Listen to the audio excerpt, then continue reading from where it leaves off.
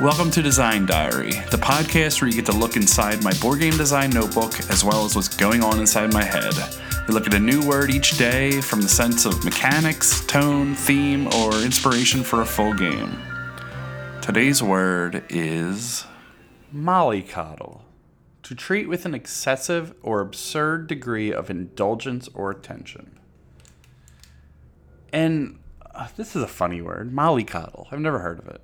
When I dug a little deeper into it, sometimes, the idea was you're coddling a child, or, an example here is with eggs, that you're treating them very carefully so that you do not, cooking them slowly so you don't boil them improperly. Another term was, with a mother, or a parent coddling their male child. And I don't know if male and Molly have some sort of connection or anything like that.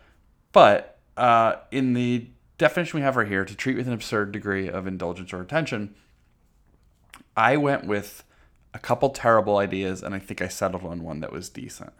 My terrible ideas were, and they all kind of the same, but the terrible ideas was starting with a game with a protective bubble where you can do anything you want at full capacity inside of your bubble, because that's where your coddler is there. You're playing the person that is coddled. The coddler is in there and will assist you and do anything that you want. But you need to leave the bubble to learn on your own and to accomplish any sort of gain any sort of ground in the game. So outside of the bubble, your stats can grow, but when you're inside, they don't. When your stats match your coddler, then you've exceeded them or matched them, and you now are on your own. But the whole idea was if your bubble ever bursts, you're instantly on your own.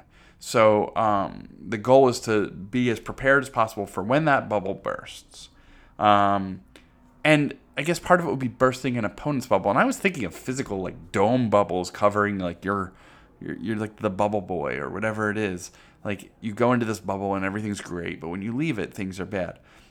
So a goal might be to burst each other's bubbles, and you have to learn the ways of the outside in order to be able to burst your opponent's bubble.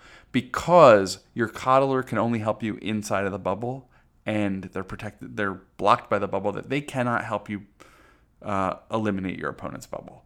Very weird, and more thematic than anything else.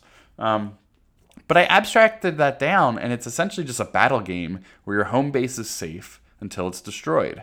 The only new idea there, other than the theme of this weird bubble in the middle of nowhere, is that there's a little bit about having better skills at home than when abroad. But that's not even entirely new. Went with a second idea of hand-holding, and basically was very abstract, where you have a unit that's on the board, and you're going to connect this unit through these various branches that shoot off of it, trying to get a branch to the other side of the board. And those branches are the holding of the hand. So the more branches you have, the more protected it is, and the further branches reached, the more that they could do and accomplish. And I sort of started thinking of Tsuro and how you can, like, bump into or break through or change other people's branches. And I also got nowhere with that. So the final thought that I had, where I actually felt like this feels gamey and right, was a game where it's a one versus many, which, if you don't know what that means, it's one player versus the rest of them. Usually would have to be more players than the one to accomplish the many. So it would be 3-player minimum, 2 versus 1, or it could go 3 versus 1, 4 versus 1, 5 versus 1, whatever. The idea is, and it's going back to the example in the definition, was coddling eggs. And I went with what I always go with, and there's a dragon egg. The dragon egg is precious, it's rare, whatever it is, and eventually it's going to hatch unless it's destroyed. So my goal as the one is to protect the dragon egg. And I'm going to do this, and there's 2 different ways you can do it, and I'll talk about that in a second. And then your role, the many, is to destroy the dragon egg. And you win if it's destroyed. I win if it hatches and the dragon destroys all of you. You can also destroy the dragon if it hatches. or maybe escape or something along those lines, because I want to have this a two-phase game where I coddle, and then an explosion. And you are all protect, destroy, and save yourself as well. So I wanted this kind of two-phase thing. But there were two ways to do it. One, dexterity, which, thinking of like the bubble kind of game. I've got this dragon that I'm protecting. I'm physically building up around it, and you're physically launching things at it, trying to break this egg. I think of like a fake toy egg that you assemble, and it's almost like those 3D puzzles that are really like tricky to assemble, like this 3D egg, and then like one touch and it's done. So like you're doing a variety of things to try to break that. But I don't even know how you would represent the dragon coming out and things like that. So the other one I thought was just through card play. And basically, my player is building this, this domain around, not physically around, but around this dragon egg. And it could be physically. And it's various forms of protection, various forms of line of sight and view, and some ways to hide where the dragon egg is within my little domain.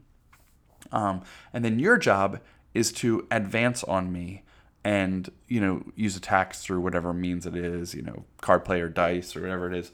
But I thought what would be great about it is, if I can see you, I've got this line of sight and this distance and whatever range. But overnight, you get closer to me, or you can get closer to me, and I don't see during the nighttime phase. So having a day phase and a night phase allows the many players to advance closer without being super obvious and lead to a little bit of the element of surprise. So I don't know how it would work. I think of almost like a castle panic, where I play the castle and the rest of the players are the invaders, and that has that physical aspect to it.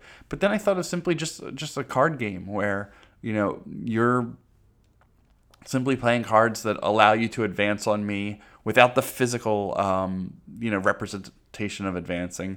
I'm buffing up my stats without the physical castle going around me or trees or protection or whatever I protect the egg with. Face down cards, face up cards, things like that. So I think there's a variety of ways to go about it. It's more of a theme than anything else, but the one versus many protection is the kind of the dragon egg /